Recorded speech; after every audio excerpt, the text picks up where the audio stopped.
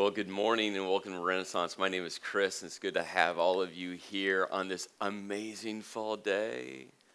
I'm excited. Yes, I'm still new to Jersey, so fall makes me happy. If you grew up here, you're like, oh, fall means winter, but I'm loving it. And we're in this series called Imagine. We're spending 2 weeks, so this is the second weekend in this series. And if you missed last week or if you're a guest with us, today, you can always log on to renaissancechurch.org and click on messages, and there you can watch, listen, share, download not only last weekend's messages, but the previous ones as well. It's just a great tool resource for you.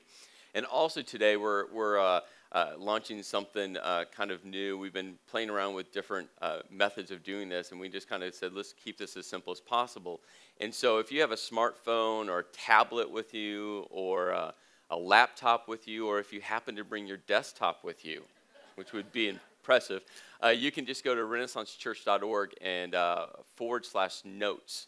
And every weekend this will be available for you. And basically we just kind of populate that notes page with the core scriptures that I'm going to go through, and any other just big chunk of information that's just critical to that message. And so you can kind of follow along with me, and then you can catch me if I skip something. Don't scream out if I skip something. That might be on purpose, or maybe not. But also during the week, if you're like, what was that verse, or I can't quite remember what Chris said, it will be up there until the next weekend. And so for today, we actually put the prayer that we went through last week on there as well. So that's just another place. So again, just a resource for you, and we're really fine with you on your smartphones or tablets, unless you're texting someone or playing games like Candy Crush. But anyway, so we're in this series called Imagine, and all of us have this amazing ability to use our imagination, and we use it every day. We use it with our kids. We use it in our personal lives as we start thinking about, maybe for you, retirement or a new chapter, a new job, what you want to do in the future. And so we are always getting these mental images of what could be or what we desire to see in the future. And so as we thought about this 2-week series, because we just want to kind of push pause and just talk about the church. And we just said to ourselves, what if we all could imagine what the church, God's church, could really look like, really become? That'd be powerful. But here's the thing that we all know about our imagination. Our imagination is largely influenced by past images. It's just are. And so as we wanted to talk about, let's imagine what the church could be and to become, well, what I know is all of us have images associated with this whole idea of church from the past. Some of those images are powerful. Some of those images are meaningful. Some of those images bring life into you, but also some of those images are dark, and some of those images are filled with tension, and some of those images are filled with hurt. So just maybe we could together slide those dark images into a file folder, set them to the side. I'd love to delete them, but that's not real. And maybe between last week and this week, grab onto a couple new images that God has for his church, because God designed his church with a very specific path, a very specific strategy, a very specific purpose. And that if we can grab onto these images, God's images, then maybe we could together really imagine what the church could be and to become. Last week we looked at a prayer.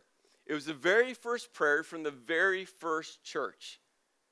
We find it in Acts chapter 4, and the whole book of Acts was written by a guy named Luke, who was a physician.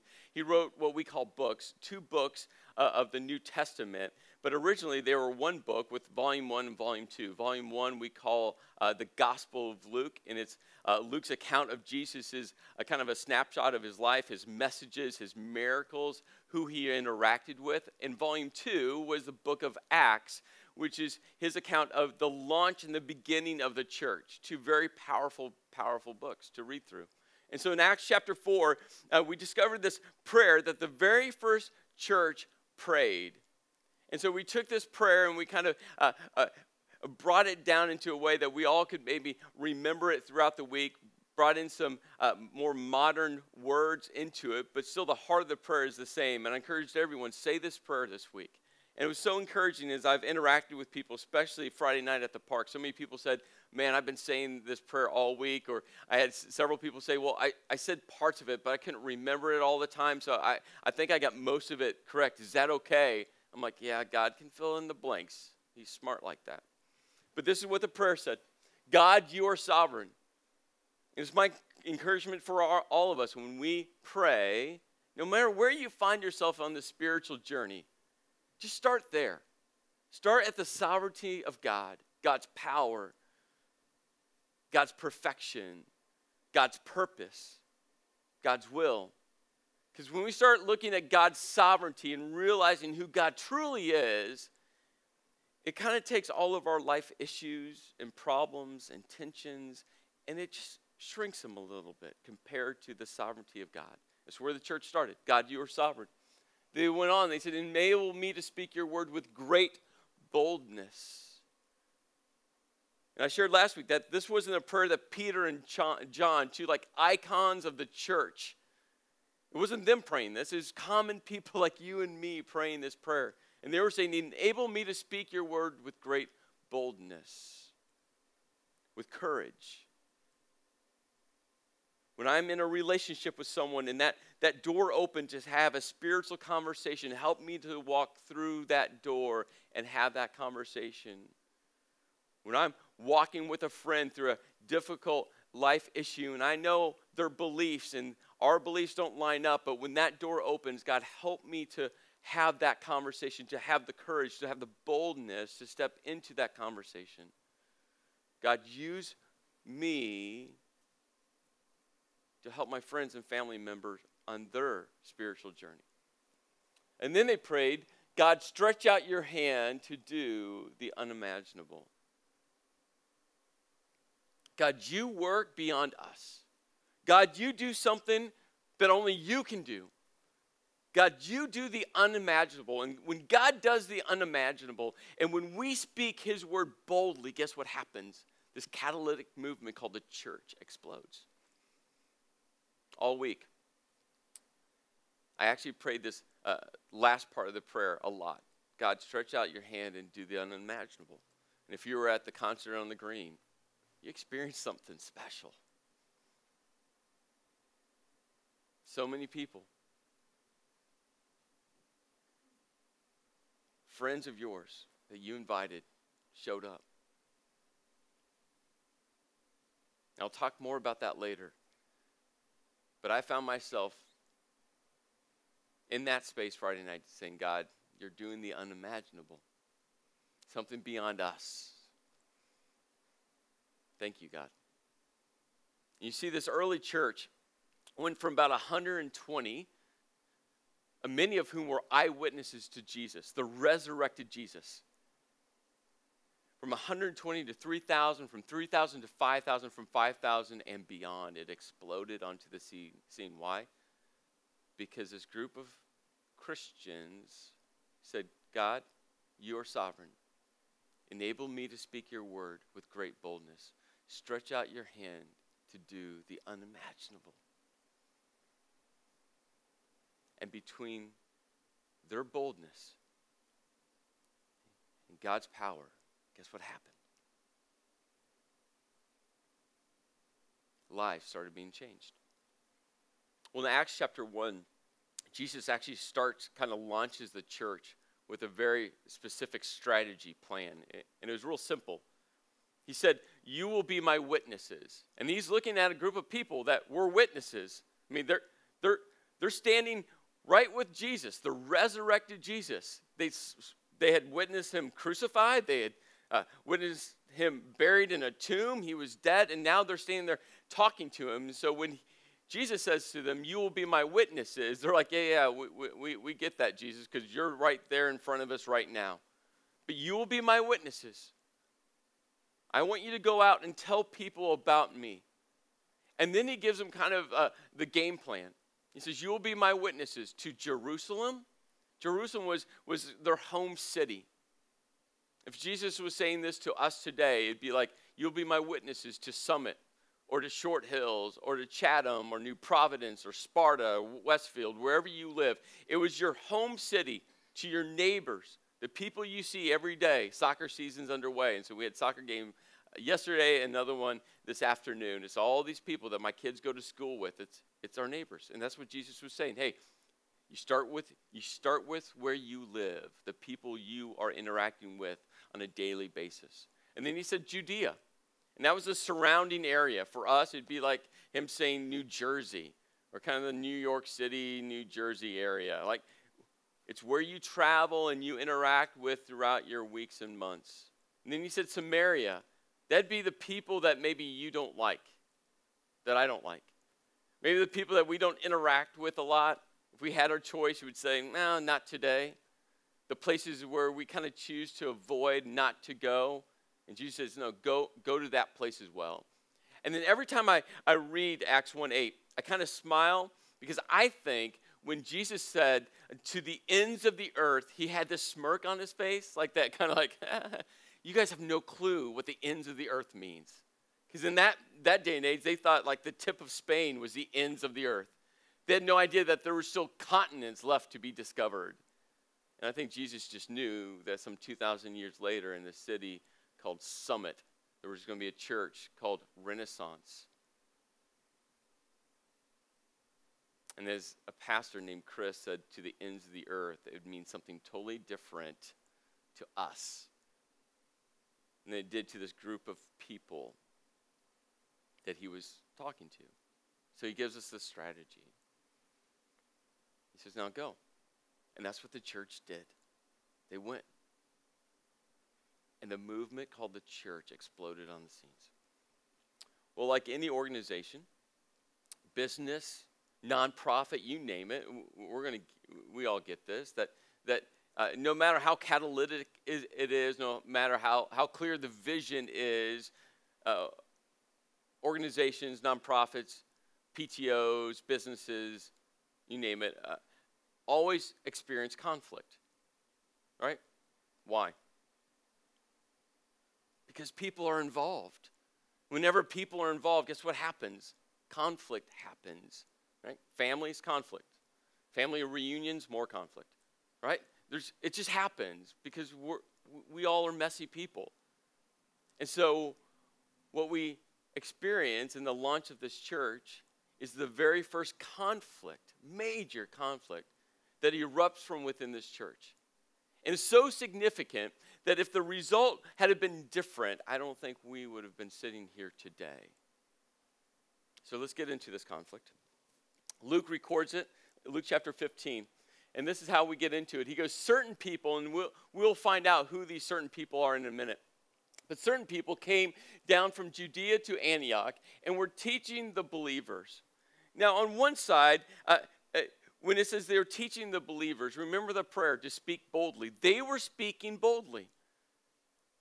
But it's what they were teaching that created the conflict. It was how opinionated they were with their teaching that created the conflict. It was the stakes that they were driving into the ground that was creating the conflict. Now, this next little section is going to be a little PG-13. So just a little warning. If you have kids, we have great kids environments, by the way. So there's a warning. I just gave it to you. You can sneak out if you want. But what created the conflict maybe won't apply as much 2,000 years later, but I think the heart behind the conflict does in an amazing way. So they were teaching the believers, unless you are, and we're going to fill in that blank here in a moment. That's where it becomes a little PG-13. Unless you are, according to the customs taught by Moses, you cannot be saved. Can you feel that tension? Unless you can't be saved. And it happens in churches all the time. Unless you attend this class, you cannot be. Unless you can't recite this, you cannot be. Unless you act this certain way, you cannot be. Unless you follow our rules, you cannot be. And it's just what happens when human beings get their hands on things. We complicate things. And within just the first few years of the church, guess what erupts within the church? Policy. Now, there's some good policies. I'm not anti-policy guy. We got policy in our kids' area, because we want it to be a safe and secure area for our kids, right? So I'm not anti-policy guy. But when it comes to salvation, different story. And this is what they were teaching. Unless you are circumcised, you have to have a surgery to be saved. Okay. Now, to step back into this, and this is for guys, especially women, you had an easier path to be saved.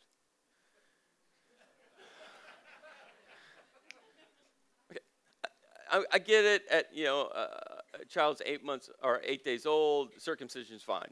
But when you're 40 or 50 or 60, maybe if you're just over a year, right? If you're a boy, it's just, this is a major step. You want me to do what? To be what? Right? Could you imagine that tension? Man, I've just heard this amazing message. Someone's sharing with me about Jesus and what Jesus did, and he died on the cross and he rose, and this is amazing. And they asked me, hey, do you want to turn and trust in Jesus? And you're like, yes. They're like, great. First thing, you got to schedule with Dr. What? Yeah, you need a surgery. What? And this group of certain people, actually in Acts chapter 10 is when we first kind of encountered this group of certain people. Luke gives them a title. It's awesome. It's in the original Greek. They were called those of the circumcision. Can you imagine that at a convention name tag? Hi, my name's Chris. I'm part of those of the circumcision, right? But that's what he calls them. It's this group of people. But see, the heart behind it was this. Christianity exploded out of Judaism. It's where it started. And so you had this group of people who were Jews. And what they were saying was this. If you're a Gentile, which all that means is you're not a Jew. So everyone else who wasn't a Jew was a Gentile, which was a large percentage of the people. If you were a Gentile and you wanted to be a Christian, you first had to become a Jew, then a Christian. And to become a Jew, from a Gentile to Jew, there was about 5 to 6 different things, depending on what list you looked at, that you would have to go through to religiously become a Jew. Circumcision was on that list. And so what this group of certain people were saying was like, hey, go from Gentile to Christian, you must go from Gentile to Jew to Christian.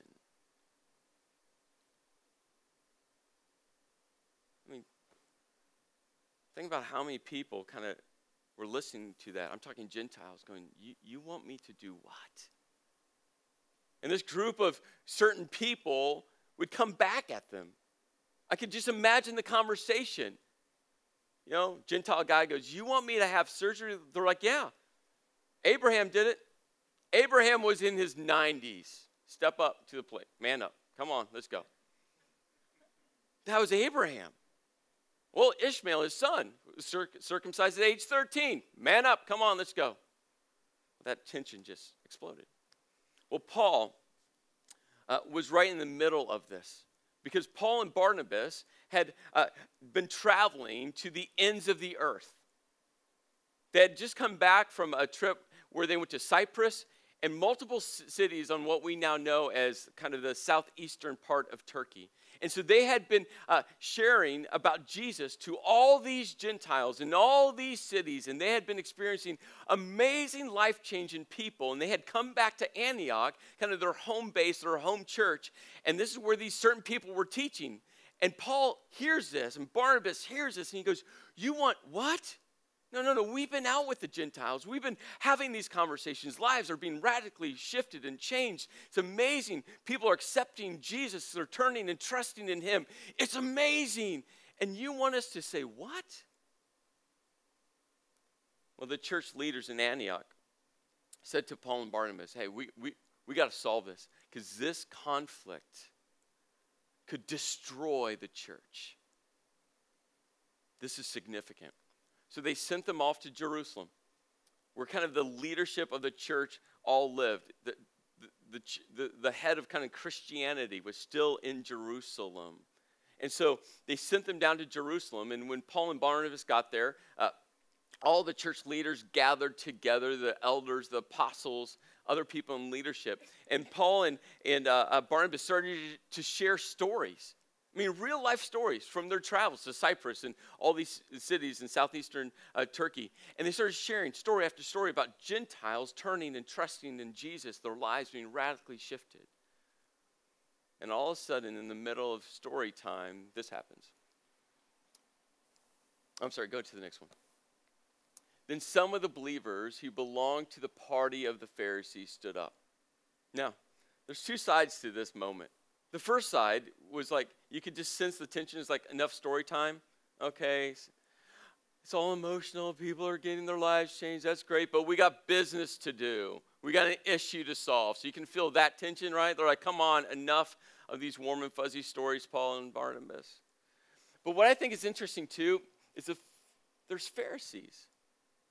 Now, if you've studied the Bible, there's two kind of Jewish religious leading parties that interacted together, the Sadducees and the Pharisees. And it was the Sadducees and Pharisees that crucified Jesus.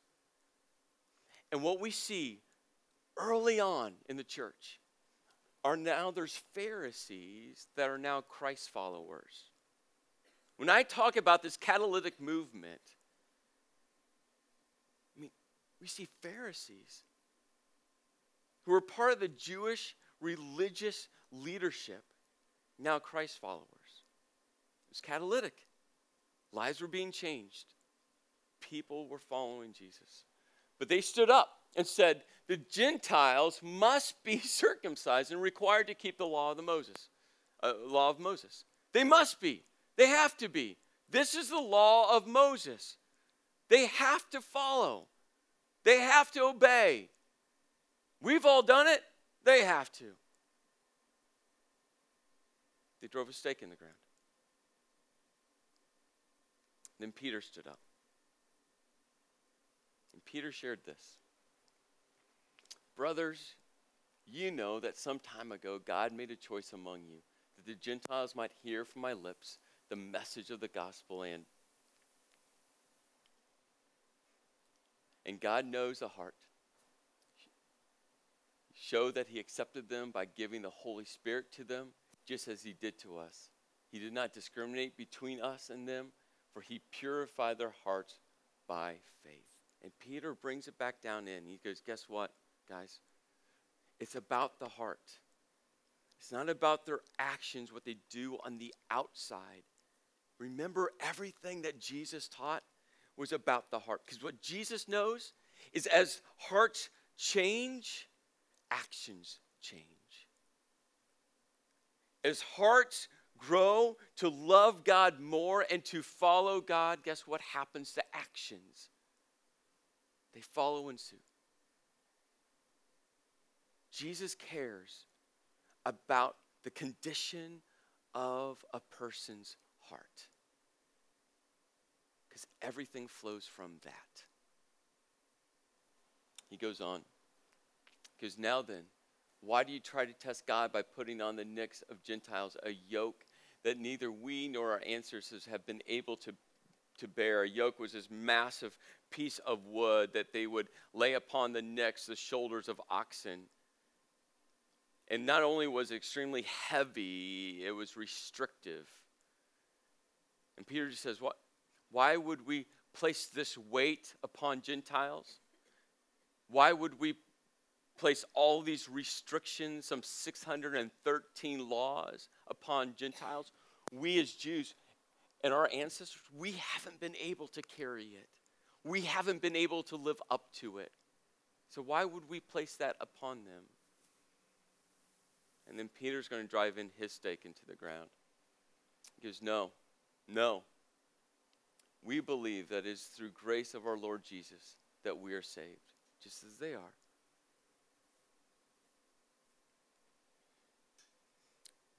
It's not by what you do. It's not by how nice you are to people. It's not by how much you give to charity. It's not by allowing someone to cut in front of you as they go into the tunnel and you're like, I've done my good deed for the day. It's not about what you do that saves you. It's about grace. It's what Christ did on the cross. And here's what I get. Some of you have images attached to the church that's all about works. If I do enough, then God will save me. If I do enough, then maybe God will like me more, love me more possibly, and maybe I'll get to heaven. If I do enough, some of you are here today in church just because you think, okay, if I go to church, then. There's nothing you can do. That's an amazing story of Jesus. Jesus did it all so grace would be extended. Jesus died on the cross so grace would be extended for all people. You just have to turn and trust in him. And Peter's like, let's not place this yoke upon Gentiles. Let's not place these restrictions. Because God knows the heart and his grace. Well, then the whole assembly became silent as they listened to Barnabas and Paul telling about the signs and wonders God had done among the Gentiles through them. Peter gets done. You could feel the tension dissipate as everyone's like, you're right. Peter's right. And then Paul and Barnabas started to share more stories about life change. Men and women that they had sat down with and talked with and shared about Jesus with, and who had received the grace that can only come from Jesus, and their lives were radically shifted. But Peter wasn't in charge of the council in Jerusalem. Another guy was. James, the brother of Jesus, was sitting kind of in that seat of authority, the seat of decision maker. James, the brother of Jesus, was overseeing this entire council. And James speaks up. And he looks at Peter, but he calls Peter by his Hebrew name. He says, Simon. Which I think is a powerful moment. Because it's this Jewish culture that they are all living in Jerusalem, that they had grown up in. And he said, Simon, remember, hey, he's a Jew. He now has this different name, Peter, but remember his roots. And he's right. Simon's right. And then James pulls back from the Old Testament, which was their only Bible. They didn't have an Old and New. And he says, remember what the prophets Amos and Isaiah have said. Prophets line up to what Peter's saying. And then James casts his judgment, makes his decision, and this was his decision. It is my judgment, therefore, that we should not make it difficult for the Gentiles who are turning to God. What a statement. Hey, let's remove the obstacles. Let's not make this difficult. Let's not create all these hoops and hurdles for Gentiles to go through to accept Jesus. Let's do everything we can to minimize obstacles. Why? Because we want people to encounter Jesus. That's what we want. So let's remove those obstacles. Well, then he gives a couple more guidelines. And I'll unpack this quickly. He says, instead, we should write to them. So write a letter, kind of this official stance. Hey, let's not make it difficult. And he goes, telling them to abstain from food polluted by idols, from sexual immorality, from the meat of strangled animals, and from blood. And basically what he was saying is two different things. One is, we as a church, let's just abstain from sexual immorality. Why? Because that's just wise living. I've never sat down with a couple that were having marriage issues because of something sexual, an indiscretion, a decision that one or both had made. I've never sat down with a couple and they've said to me, wow, this has brought us closer together. I'm so thankful I'm so thankful he did that. Maybe 10 years later, as they've worked through the pain of the hurt. And James was just saying, hey, this is just wise. Abstain from sexual immorality. And then about this food thing, this is huge in the Jewish culture. And it was really offensive to them how the Gentiles ate. And James was just saying, hey, we want to be together. We want to interact together. We want to do this thing together. So Gentiles, if you guys could just be on your best behavior at meals, that will lessen the conflict. Just do that. That's what he's saying. Here's the truth.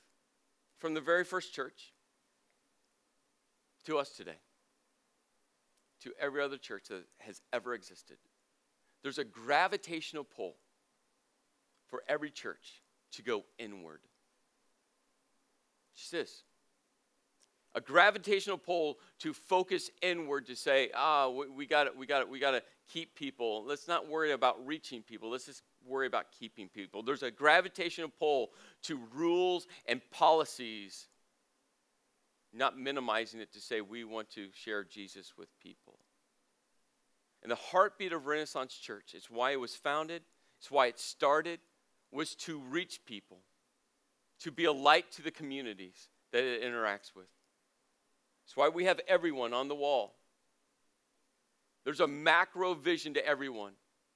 It's God's vision. He wants all people to hear about Jesus. But there's this micro intentionality to say, hey, guess what? We all have one in our life. That one person we're building a relationship with, that one person we've done so much life with, that one person that we're praying, God, enable me to speak boldly. When that spiritual conversation opens up, allow me to step in. Allow me to have the faith and the boldness and the courage and the desire to step into that conversation. Maybe risk something in that relationship, but have me come in.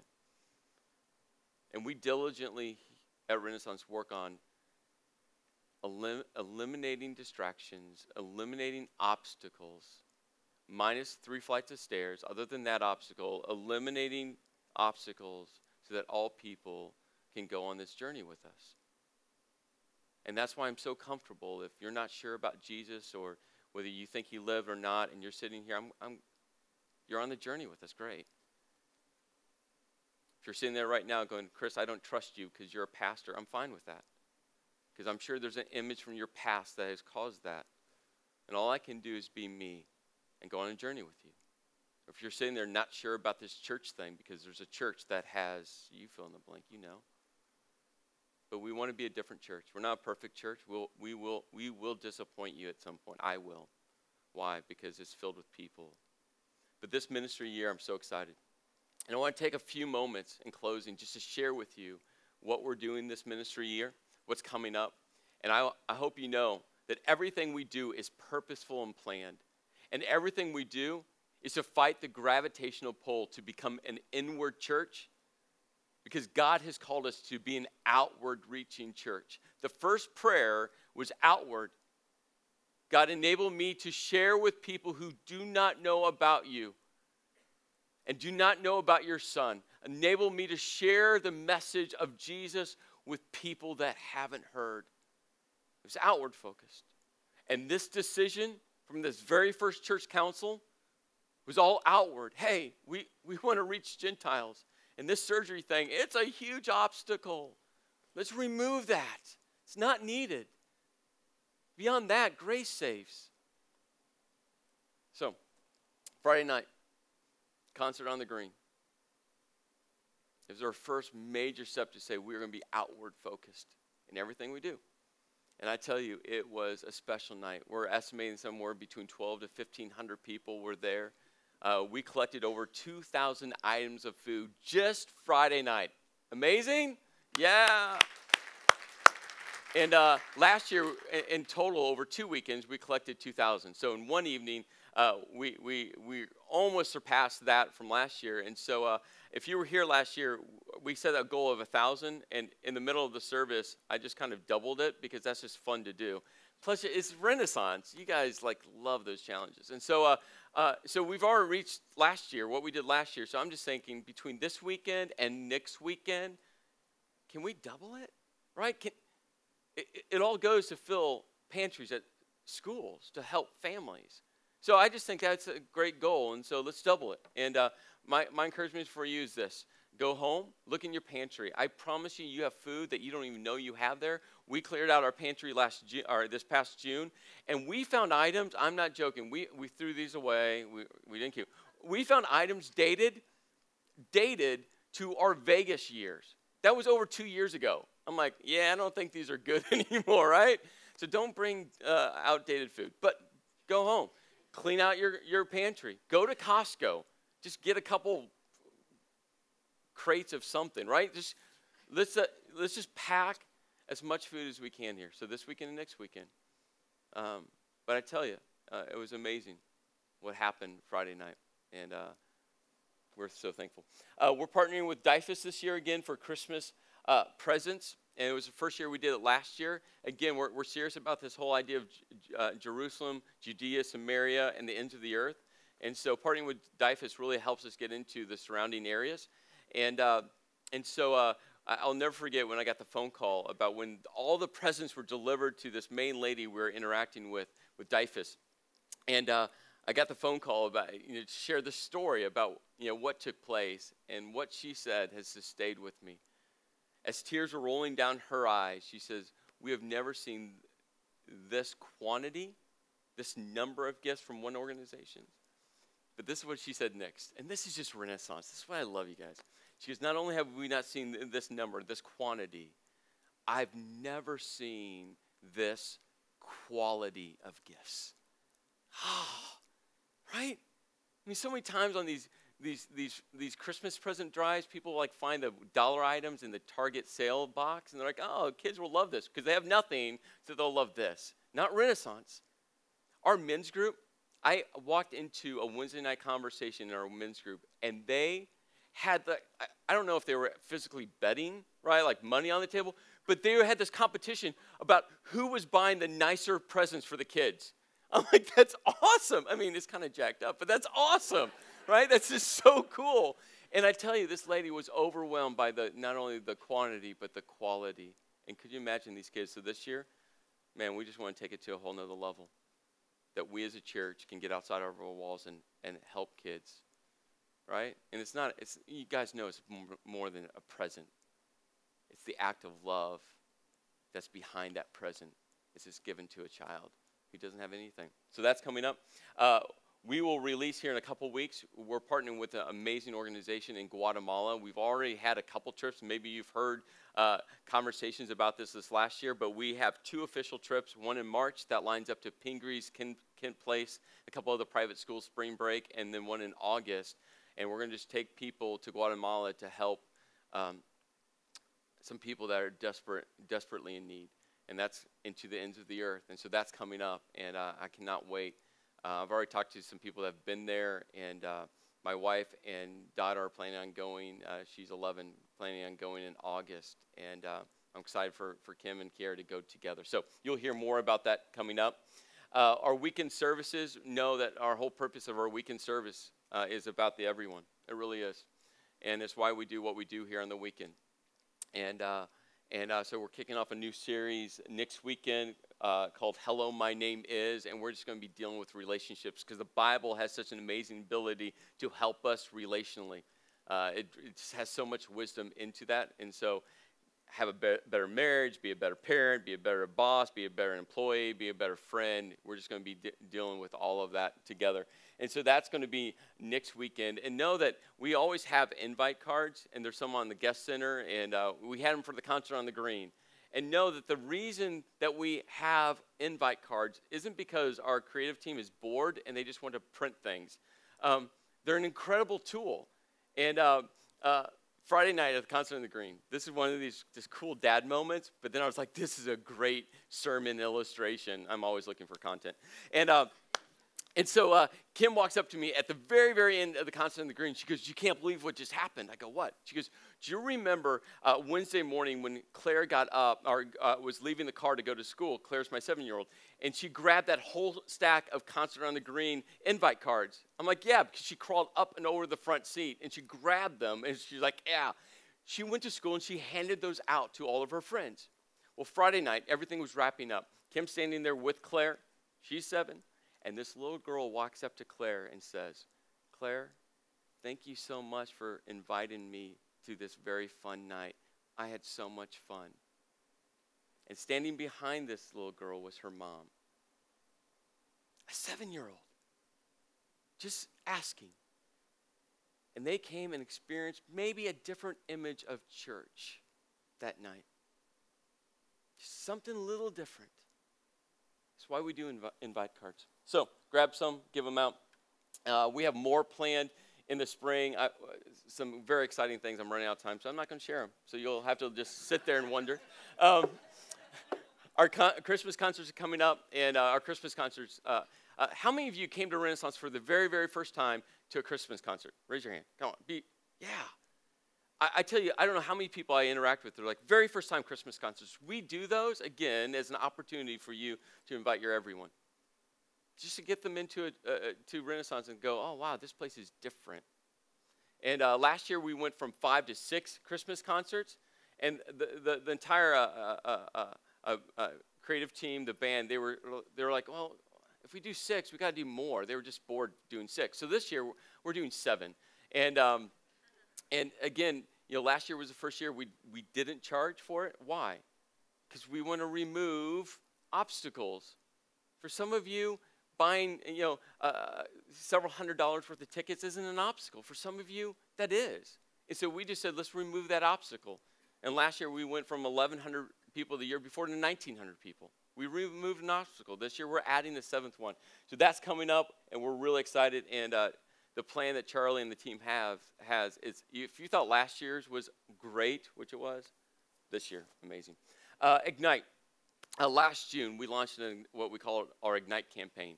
We just knew that God was doing something significant within Renaissance, and we knew that space was going to be an issue. And space and buildings and New Jersey, they don't get along. They don't like each other. And it's just like we have like 50 acres of lands at the south end of Springfield Ave. Is there a south end of Springfield Ave? Or is it the west? I don't know. It doesn't matter. And so we launched it in June. And the whole heart with Ignite is to say, let's be prepared for when a space opens up, we're ready. And so many of you jumped in, have been giving to that. And I want to give a quick update. Last fall, we were almost ready to close on a piece of property. And basically, we were about anywhere from $500,000 to $1 million apart on the deal. And they needed more. Their church needed more financially, and we didn't think the property was valued that high. And we just had to make a tough but wise stewardship decision. And so we said no. And so then Hurricane Sandy hit. That was fun. And then this last kind of winter, spring, somewhere in February, we started actually working on another piece of property. It was really exciting. And I was within a weekend to 2 weekends of announcing it here. I couldn't wait. The contract had gone back and forth, back and forth. We had the final contract. We had signed it. We had handed it back to the seller, waiting for him to sign it. I'm talking we were that close. So many hours behind the scenes working towards this. And they backed out. Okay, God. Now what? And so right now we're working on something else. And I would like to share more, and hopefully in the weeks to come I will. We just want to make sure that, it's a viable possibility. And so if you're giving to Ignite, please continue. All that money's in a designated account. It's not going anywhere. And if you're not part of Ignite, jump in. It's great, because one day we're going to need to come as a church and say we need to solve our space issue. Last January, it hasn't even been a year yet, we launched a Saturday night service. And usually in the church world, it takes 2 to 3 years for a new service to really grow to its potential. And our Saturday night service grew to potential on the very first night. I was like, wow. And the last 9-10 months, our Saturday night service has either been the #1 attended service or #2. The 10:15, the 10 o'clock hour for every church is the biggest hour. And Saturday night's been bumping right into that this last year. And so it's been really exciting. It's helped our space issue, to be real honest with you. Well, the last thing I want to share with you. Last week I shared Acts 4. And as a result of the church praying this prayer in the Catholic movement, Luke records this. He goes, all the believers were one in heart and mind. No one claimed that any of their possessions was their own, but they shared everything they had. And generosity just erupts within the church when people's hearts start to shift and align with the mission that God has for the church. It just happens. It just happens. And our fiscal year is September 1 through August 31st. It really follows the ministry kind of a flow of our year and strategy of our year. And so that's our fiscal year. And so we just brought our fiscal year to a close. And here in about 4 or 5 weeks, I'll give a more official annual report. It'll be online. I'll spend a lot of time in the service talking through it. So just know this is a snapshot. But one of the things that we've really worked on this last year is we have a 5-year plan to close our financial gap. Since the beginning of this church, there's been one family that has financially supported this church. They have generously carried the financial weight of this church without strings attached. And I'm serious with that. Without zero strings attached, they've carried the financial weight. And so when I came here, a team of us, our stewardship team, we just said we as a church need to start carrying this for them. They shouldn't carry it alone. And so we just closed year 1 of our 5-year plan to close the financial gap. And as we were working through all of our projections, we knew that we needed giving to be around $1 million. We needed to increase it to $1 million this year. And it was going to be a stretch. Our low estimate, or conservative estimate, was $950,000 we thought we could do this year. Our very, very aggressive estimate was $1,050,000. And we just said between those two, if we hit $1 million, that'd be great. So we're decreasing budget and increasing giving to close this gap. It's what we're doing. And so we looked at these projections and we prayed. And we prayed and we prayed. And we had a lot of conversations. We just as a church need to own it. And so as we close this fiscal year, remember, conservative, $950,000, very aggressive, $1,050,000. I'm so excited to share with all of you. Our giving last year was $1,075,000.